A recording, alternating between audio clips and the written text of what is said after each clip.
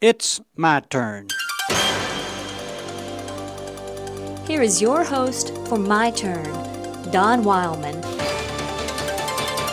T.B. von Torvich once won a 5-day, all-expense-paid trip for two to Miami in a contest run by a restaurant chain.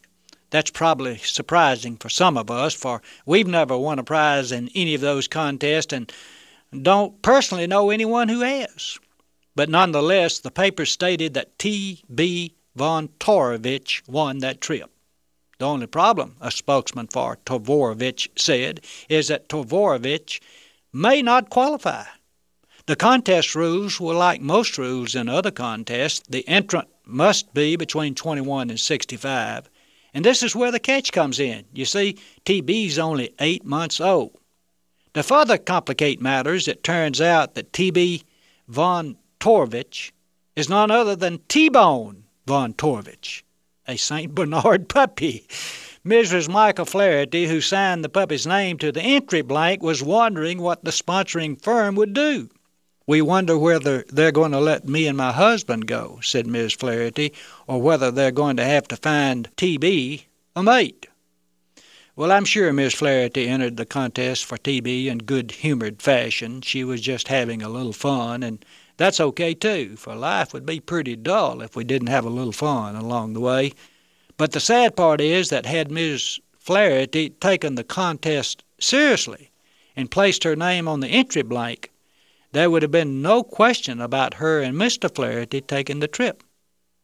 There's a truth in this event which modern man needs to heed, for it reminds us that some things should be taken seriously if we expect to reap benefits from them. And in this age of gaiety and frivolous living, it's often difficult to remember that life has its serious side. Take the Galilean, for instance. There are those who take him and his way as something to make fun of, something to have sport about. Early people began responding to him in this manner. He was no more than hung on a cross till some men started shooting dice for his garments. And not many years afterward, the public had decided that making sport of him and his way was so much fun that they filled the arenas to watch his followers fight the lions. Methods of making sport of him have changed, but attitudes are much the same. Most television programs and movies present his way as childish, and his followers as rather dumb and foolish and even criminal. And then there are those who sit off and laugh at those who follow him. It's the same game that was played centuries ago, only it's played in new ways. It could be called Chide the Childish Christians. Maybe the experience of Mrs. Flaherty will serve to remind us that if we wish to enjoy the benefits of the game, we have to take the rules seriously. And if you make sport of him now, don't be surprised if you miss out on his gifts later on. You see, rules are made to follow, not make fun of.